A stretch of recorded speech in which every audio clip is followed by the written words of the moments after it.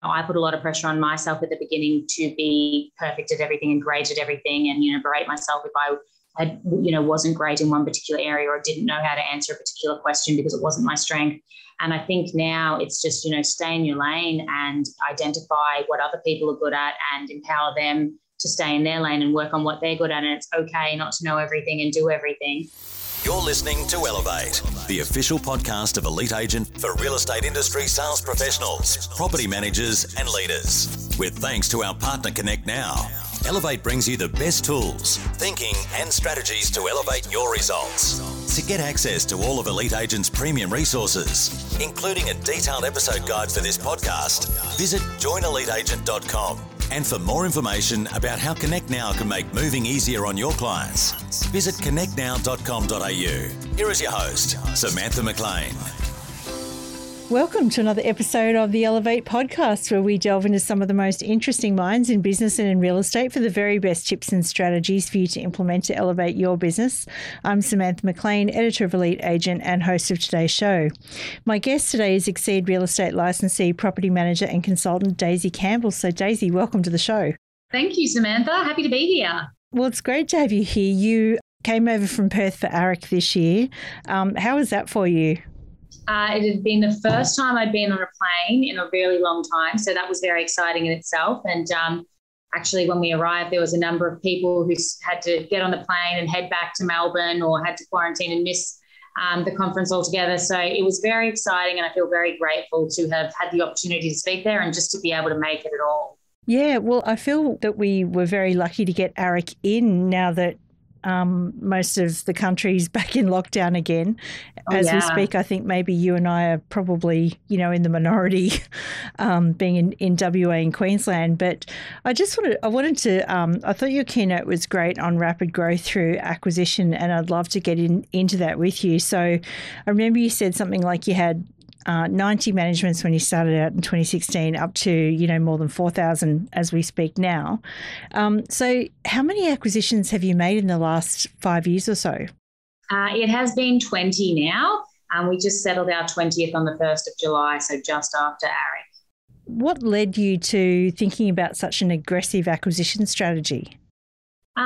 Look, it was actually never the strategy or the plan. I think when we got started back, 5 years ago, there were a lot of rent rolls on the market, more than ever before. WA had been in a downward spiral for quite some time. And I spoke to this as well in my conference. A lot of them were word of mouth. We weren't sort of working with brokers and had a plan, a growth strategy. We sort of did one and then they referred us to another one, and opportunity after opportunity just kept presenting themselves. They were at the best price. They were highly motivated to sell. Things were just going well for us because we'd set up our business in that downturn. So we were quite efficient. We knew how to make it work. So it was never really the plan. And we sort of do have a bit of a loose plan for growth now. But again, it sounds a bit crazy, but we're just sort of winging it as the opportunities come up. If it's right, then we take it on. If it's not, then we say no. It's interesting because a lot of people find that kind of acquisition difficult because you've got to think about a lot of things. You've got to think about the investors themselves and the tenants and the people and all that sort of stuff. So let's kick off with you have one central head office and you manage property across, I think I heard somewhere 245 suburbs in Perth. What's the thinking behind just having that one central space? Look, I think that the day of the old sort of corner shop real estate office is gone. It used to be that people would walk in and get the rental list, or that you needed the presence in that, suburb to, show people that you had knowledge of that area. Tenants used to come in and pay their rent in the office. I just think it's not necessary. So much has shifted to online now. It allows us to have, less overheads and more managements. We're not paying for multiple office spaces or multiple licensees and, all of the other expenses that come with that. It also really helps with our team culture to have everybody under one roof. We've got staff spread out all over the place, and, we were sort of working remotely well before COVID. So when that started, it was, very easy for us to make that transition because Our properties span across about 145 kilometre distance. So we have staff who are located all over the place, and it doesn't make sense for them to always come into the office. So a lot of them will just work from home, and that's just that's the way it's worked for us. And that's how we've managed to kind of keep costs down, remain efficient, and have our head office so that you can also have a bit more, I suppose, control over what goes on in the office, over the processes and procedures. It becomes a little bit more diluted, I feel, when you separate into multiple locations.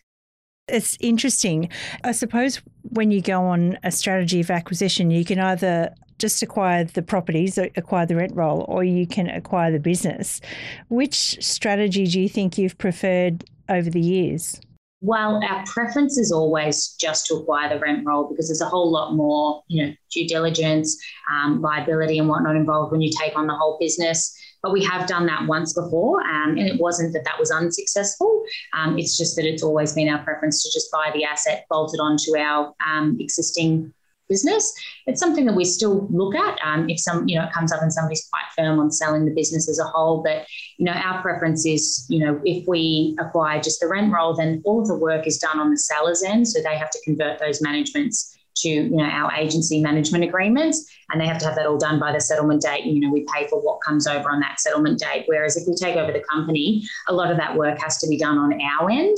And I think that, when you take on another company, there's an expectation that things won't, they might stay the same, or it's still the same brand. They expect all of these same things. So it might be a little bit more difficult to convert those managements after that date. Whereas if it's happening beforehand, owners are braced for the change. They know there's going to be a change of agency, a change of, information. And I think it's a smoother transition that way.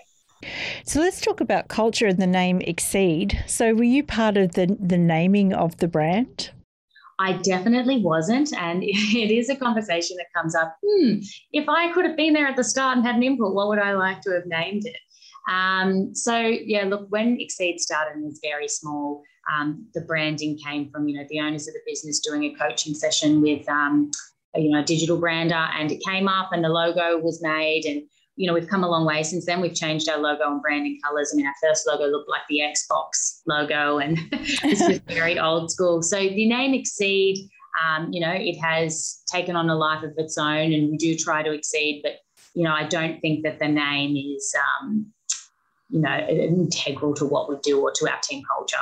You have a mantra, work as if you own it, work hard, play hard, life is better with Exceed. So talk to me about what that means to you.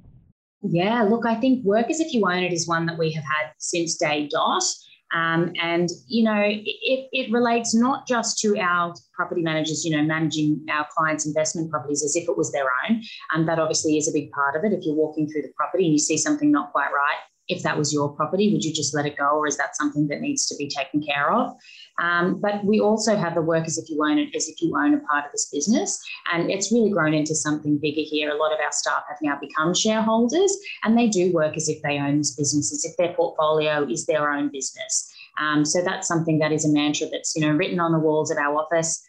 Work hard, play hard, I think, is a huge one for us as well. And a lot of the staff say this, and it is a really high-performing office. It is really busy. You can imagine with that sort of growth, there's never a dull moment. It's, as soon as we're over one challenge, it's on to the next. So, we do expect a lot from our staff. We get a lot from our staff, and we make sure that we provide a lot of fun in return. So we do a lot of social activities, and when we do, we really let loose. The bar tabs aren't just beer and wine, they're cocktails and whatever. We make sure that we go all out when we have fun. I think at the best of times, some real estate business owners struggle with creating such a great culture. And for you, I imagine it must be, even more of a challenge because you're taking on, because the number of new people and new properties and things like that you've taken on. How do you get new employees to understand the culture of the business when they come in? Yeah, look, that's a great question. And there's a lot of different factors that come into play there. I think a lot of agencies, especially a lot of the older ones, operate under a bit more of a kind of an old school mentality where there is no working from home, or there's not a lot of technology, or perhaps not a lot of funds or resources to support the staff. So they're sort of, on their own a little bit more. Whenever we do an acquisition, myself and the CEO, we get in there right away, within 30 minutes of staff being notified, and the culture is what we sell, as the benefit in coming over to Exceed. So our culture is that we give trust. You don't have to earn it. So all of our staff can, work from home whenever they want. We never clock watch. We're very flexible with hours. We provide everybody with a car that they can use for their own personal use. They can use their phone personally if they want. I think, the support and trust that we sell from the beginning is huge. And I think that gets a lot of people on board, because I think as well, coming into a larger office, quite often people think, where will I fit in? Will I just be a number there? Everybody already knows each other. Are they cliquey? Is there too many people? Is it overwhelming? So we really work hard to maintain like a close-knit family feel, despite how big we get and how much we're growing. And that has been a challenge, but, we do that through a lot of social activities, through group chats. We mix up our seating plan in our office all the time, like high school, so you don't get too cliquey. Everybody's people. It's, we do a lot. We put a lot of work into that, and it's worked really, really well for us so far. And I think the other thing as well is a lot of staff, particularly end-to-end property managers, struggle with the concept of letting go. I mean, if you heard me speak at AREC, you would know that we have a lot of different teams, where we focus on people's strengths and what they enjoy. And so there is a lot of delegating. Our property managers delegate to different teams, and it's always the biggest reservation for new staff is, I don't want to let go. They won't do it as good as I do, or they don't know this as well as I do. And we sort of say, just give it a chance. Look how big we are and how many people we have. They're all still here from every acquisition, so we must be doing something right. Just give it a chance. And everybody who comes on board, once they get to let go of the things that they don't enjoy doing, they're so much happier in their job. And it makes for better staff retention. I was going to pick up on that actually, because you're task-based, not portfolio-based. I mean, you said that in your keynote, which is really interesting. Like, how do landlords react to that when, there are still a lot of people out there that say, my landlords, they just want one person to deal with and that's that? Oh, yeah. Look, we do come across that all the time. So first there's the educating the staff, and then they love it very quickly. Then there's the educating the landlords, and most often we're able to talk them around that. At the beginning, it's a bit hard when we say, your tenant's vacating, now we're going to put a leasing consultant in touch with you. They're going to be a point of contact for the leasing campaign. And, why isn't my property manager doing it? And I think it's just the education process. It's, your property manager may not be able to go out in 2 hours and show the property at the drop of a hat, whereas our leasing consultants and our, leasing team have the availability to do that. Your property manager may not, they're busy working on maintenance and arrears and, court and leases and all these other things, that they don't have the time to, keep their finger on the pulse as much with the market as somebody who does that all day, every day, like our leasing consultant. So a lot of the time it's an education process. Occasionally we have some owners who, they're just absolutely set in their ways, and that they just want that one point of contact no matter what. They don't even want to be able to call a receptionist. So sometimes, we're not the best fit for everybody, but I would say most of the time we're able to educate and convince people. And when we bring on new investors as well, so I think as well, times are changing. We have to do that education process with a lot of our older investors, but, people who are coming in here, when you just say, this is how it is, they're like, great, sounds amazing, makes sense to me. So it's, it is just an education process. And I do think times are changing with that sort of thing. I think people are starting to really understand that if you want it now and you want a professional specialist opinion, then it's better to have somebody who's working in that field. I mean, as a property manager, I know personally when I started in property management, there's so many different elements to that job. You have to be really good with accounts and be able to read ledgers and reconcile payments and, make rent adjustments and backdated rent increases. And I really struggled with the maths side of it. That was something I was never good at, and I always have the best intentions but make a lot of mistakes. But then when it might come to negotiating or conflict resolution, I might be really good at that. Might not be good with, attention to detail or maintenance, all these different things that's so difficult to find somebody who is not only good at, but enjoys them as well. And I think when you separate it and just let people do what they enjoy and what they're good at, it's better for the client, it's better for the staff member, it's better for us as an agency, and we just get better outcomes all round. Yeah, that's everybody gets happier by, at least a good 10 percentage points when they're doing stuff that they like. Totally, yeah. Yeah.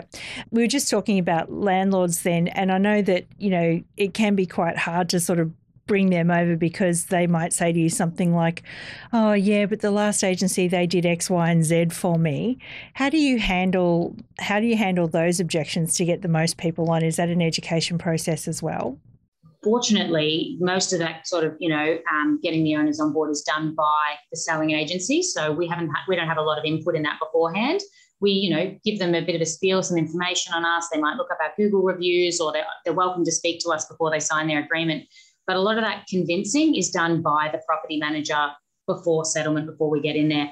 So most of the time, again, educating those staff and getting them excited for the transition, they explain to the owner, but we'll have all these extra resources at Exceed. These are all the great things. I'm coming on board. The fees stay the same. So, overall, it should just be you just have extra resources and, a few improvements there.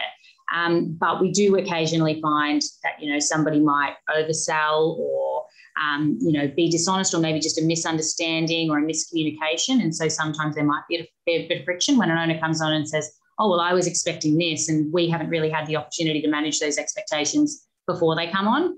But look, after doing it 20 times, we're pretty well equipped now to deal with all of those things as they pop up. And one of the things that we find the most challenging is out of the acquisitions that we've done when we do a small one, so say, a single property manager who has, been working from their home and they only have, 40 or 50 managements that they take care of.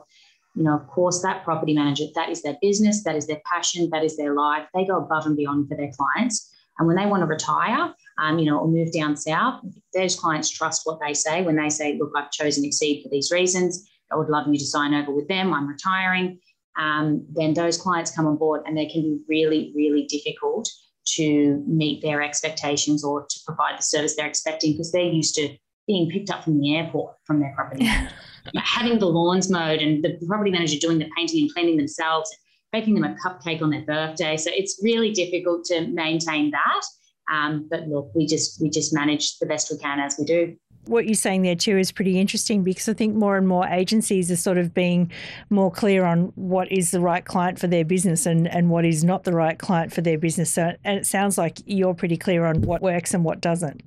Oh, hugely. And that's something as well, like when we do an acquisition, we might bring on 1,000 properties, and of that 1,000, there's a certain chunk in there that we wouldn't have signed up if they knocked on our door and they wanted us to manage. But of course, you take the whole lot. So when those contracts expire, we do an analysis on that property. Do they align with our vision and values? What are they like as an owner? What is the property like from an income perspective, from a liability and maintenance perspective? And then, we're not afraid at all to end contracts at the expiry and say, look, thank you so much for your 2 years with us, but we don't think that you're a good fit for these reasons. And we would like to invite you to find another property manager, and we'll do the best that we can to provide a smooth handover to them. So we do that fairly often. And we've also become a lot more selective with what properties we bring on when they, come in the door. We're not about bringing on as many as we can for the sake of it. We would much prefer quality over quantity, and that provides a better staff satisfaction as well. Nobody wants to, the old 80-20 rule, and they're spending 80% of their time managing 20% of their clients, and it's generally the low-income properties that have got difficult tenants and difficult owners who never want to do the repairs and maintenance. So we're not averse at all to letting those properties go at the end and making sure that the clients are a good fit for us and our staff. With a rent roll of over 4,000, I think you said something like, at AREC, that it's large enough so that the organic growth negates the need to acquire those properties again. Well, first of all, what did you mean by that? And what sort of conversations do you have with your investors when they come on board to achieve that? 4,000 is a decent number, and we have a pretty good organic growth rate from that. But it's certainly not quite the goal of the number that we would need to have the organic growth to negate the need to acquire. So, we would like to get to a point where, that maybe we're at between 7,000 to 10,000, and then the organic growth from that would certainly negate the need to continue to acquire, 300 properties or whatnot in acquisitions. And what do you mean in relation to conversations with investors about that? I'm just wondering if, a lot of property managers, a lot of businesses have management sitting under their nose in their rent roll that they're not quite aware of. And so, I'm just wondering if there's if there are conversations that you have with your investors to uncover additional opportunities that might not, appear on the surface. Yeah, that is so true for all businesses. I think that there is a lot of opportunity. Occasionally you lose that landlord who wants to consolidate their portfolio with another agency for cheaper fees, and you think, gee, I didn't know that there was a portfolio to consolidate. So we do have our staff, we do run trainings from a BDM perspective, so our staff know how to have those conversations, and they're incentivized to bring on managements from other clients. We do put out a bit of marketing material, incentivize our existing clients to make referrals or to consolidate their portfolio. But really it's something that, the BDM would sort of work portfolio at a time, work through, flag potential opportunities, work with the property manager. Is this owner in a good mood? Are things going smoothly? Should we have a conversation with them or send some material out to them? So it's an ongoing process, and I think always room for improvement there and more training. And, sometimes the property manager may not feel confident to have that. So we just try to make sure that all of our staff know how to start those conversations, or they know that if they see that opportunity but they're not confident in managing that themselves, that they know exactly how to refer that on to our BDM or to somebody who will be able to, make the most of that opportunity. That was going to be a question I was going to ask you actually, is do you still have BDMs? Like with all the acquisitions, are there still people that actually focus on, like bringing the ones and twos in the door? Yeah, definitely. Well, like I said, we try to train all of our staff to be mini BDMs. We did have a fantastic BDM, and she's just gone on maternity leave just 2 months ago. She's still doing a little bit of work, even though she's got a, really young baby. She's been incredible with us. And we are actually looking to put on another BDM now. So we would like to grow a team for sure. But we do like to make sure our staff, know how to have those conversations, not just in work, but outside of work. We would love for them all to be that. But like I said, everybody has different strengths and personalities, and some of them just don't have the confidence, or, they're just not interested in having that.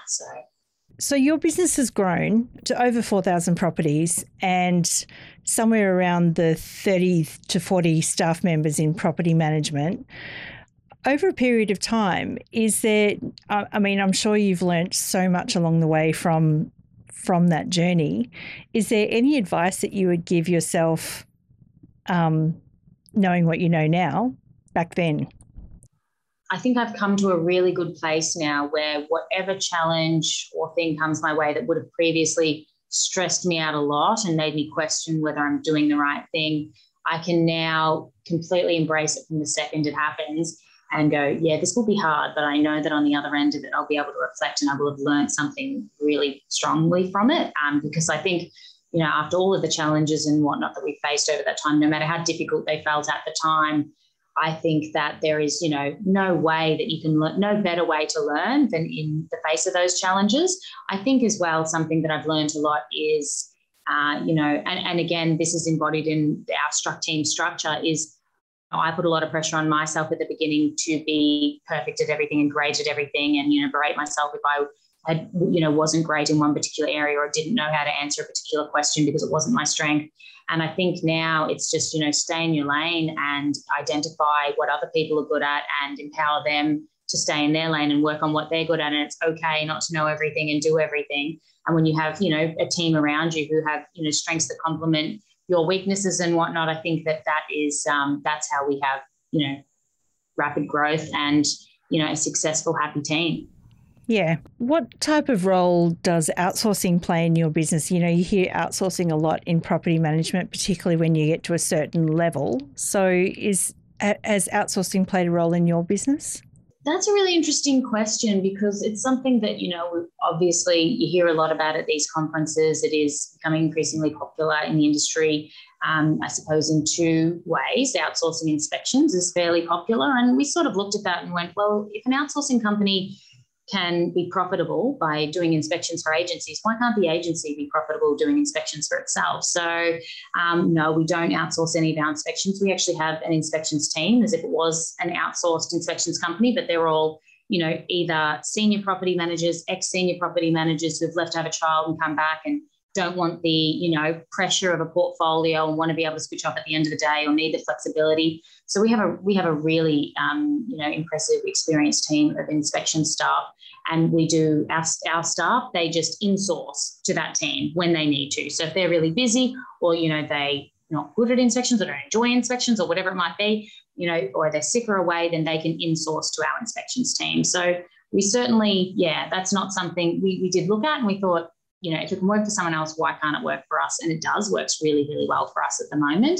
And I suppose the other one is I think it's becoming increasingly popular to use VAs, for admin or processing and things in the Philippines. And it does very much interest me. And we do use 2 VAs in the Philippines who do just a lot of invoice processing and administrative work for us, and they're awesome. And I would really love to, investigate that path a bit further and utilize them a bit more. I know that some agencies are doing it really well with a lot of success. So I'm certainly not averse to that at all. I think, we try to keep our property managers who are, skilled with their communications and they know the legislation, so that their time is free to communicate with their clients and to delegate rather than, time spent entering lease agreements and data entry and that sort of thing, where we can have that done by somebody who does an excellent job, who really wants to work and, who does become a part of the team. A lot has changed for PMs since COVID hit us in March last year or February, March last year. What has been the biggest learning curve for your business? Well, I was sort of saying before, I feel very fortunate in WA that the impact of COVID hasn't been very big here. We have had a couple of lockdowns, and fortunately for us, because we were all already set up to work remotely, it was quite an easy transition for us. But I suppose, one of the biggest learning curves for me is just to keep in touch with the team, I suppose. The value of when you are all together in the office. And, the difference that makes when it's like a lot of people love the luxury or, the freedom to work from home. And then when that's taken away from you and you're forced to work from home, it becomes, a bit of a prison, and you can't wait to get back into the office. And I think for us, the learning curve there has been to try and spend more time together when we can, and not to underestimate the value of that and being able to be all together. And I guess the question that, I like to ask everyone in property management is, if you could change one thing about the property management industry, about its perception or something in the way that it works, what would it be? I think, every state is a little bit different. And I suppose in the industry as a whole, I think there needs to be a higher entry level to become a property manager, to be honest. I think it's a bit too simple. And there's a bit of a, they could just get it out of a cereal box, your license. There's so much that needs to be learned hands-on. You just cannot go and do your registration and, step into the job. And I think it sets a lot of people up to fail, because there's always this expectation that you can. But speaking specifically to WA, my biggest frustration is the court system here. Coming from Victoria and VCAT, which I know some people, don't think work very well there. But for me, in comparison, I find the court system in, WA just completely disheartening and difficult to work with. It's so inconsistent. That's something that I would change. I don't know what the solution is, but I know that it's broken. Yeah, it's interesting because legislation is changing all around the country, everything from pets to, it all seems to be, on the side of the tenant. How do you feel? I think you've got 2 dogs. I think I saw somewhere you've got a couple of dogs. As a property manager with pets, what's your feeling on that? I do have 2 dogs, and, even, in the past when I've applied for rentals, I've done the whole, should I put them on the application or not, and I get asked that all the time.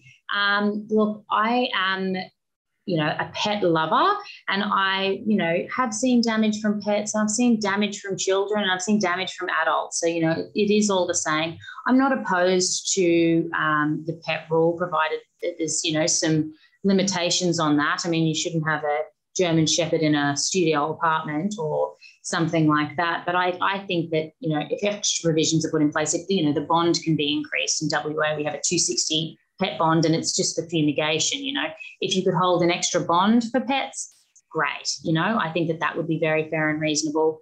So, we do get a bit of an input and a say in that, and it is an interesting concept. And I think for the most part, a lot of I don't think there's too many landlords that we deal with that are strongly opposed to pets. You can normally educate them and talk them around and say, well, if you're going to advertise your property as strictly no pets, you're cutting out a huge part of the market. You might be cutting out excellent tenants, and you might be limiting somebody who has a goldfish but considered that as a pet, so therefore they didn't buy. Because we've had, all sorts of things that people say, it says no pets, so does that mean I can't have a fish or a bird? So I'm not opposed to that at all.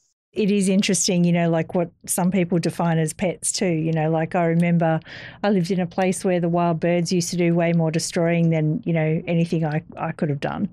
Oh, absolutely. Yeah. So Daisy, what's the plan for the future? You've grown an amazing amount in the last 5 years. What are your future plans for the rest of 2021/2022? Well, at the moment, we're taking a little bit of a pause from acquiring, and that's partially because there isn't a lot of opportunity here right now. It seems that A lot of people are out there doing the same sort of thing right now. So the prices have come up a little bit. We're fairly happy with where we're at. We're sort of taking a bit of a break for the rest of this year, which is, really needed every now and then to pause, assess the way we do everything. How can we improve, really set ourselves up with a strong foundation for next year, where we will certainly look at acquiring again. So, we have a saying in Neon Lights in our, staff room, and it says, we didn't come this far to only come this far. And I think that's very true for us. So, we do have, plans for the future, but by the same token, we're sort of just taking it as it comes. So. I love that. We didn't come this far to only come this far. Yeah. No, that's really good. Okay, well, Daisy, it's been amazing chatting to you today and getting to know a bit about your strategy over the years, and you have an amazing business. My final question to you is, and this is something I ask of all my guests, if there was one piece of advice or one thing that you'd like to leave everyone with, what would it be? Look, I think, touching on what I said earlier, I really feel strongly about just being authentic in yourself and, accepting the things that you may not be good at or may not enjoy doing, and not put too much pressure on yourself to, have to do those things or meet other people's expectations, and be able to say, I'm not sure, but I'll find out, or I'm not sure, that's not really the, something that I'm familiar with or that I work on, but, to really focus on the things that you do enjoy and focus on the things that you are good at. And I think that then you go from strength to strength if you adopt that, for sure. Yeah, great advice. Daisy Campbell, thank you so much. Thank you so much, Samantha. We hope you enjoyed this episode of the Elevate podcast, with thanks to connectnow.com.au. Don't forget to get access to all of Elite Agent's premium resources, including a detailed episode guide for this podcast. Visit joineliteagent.com.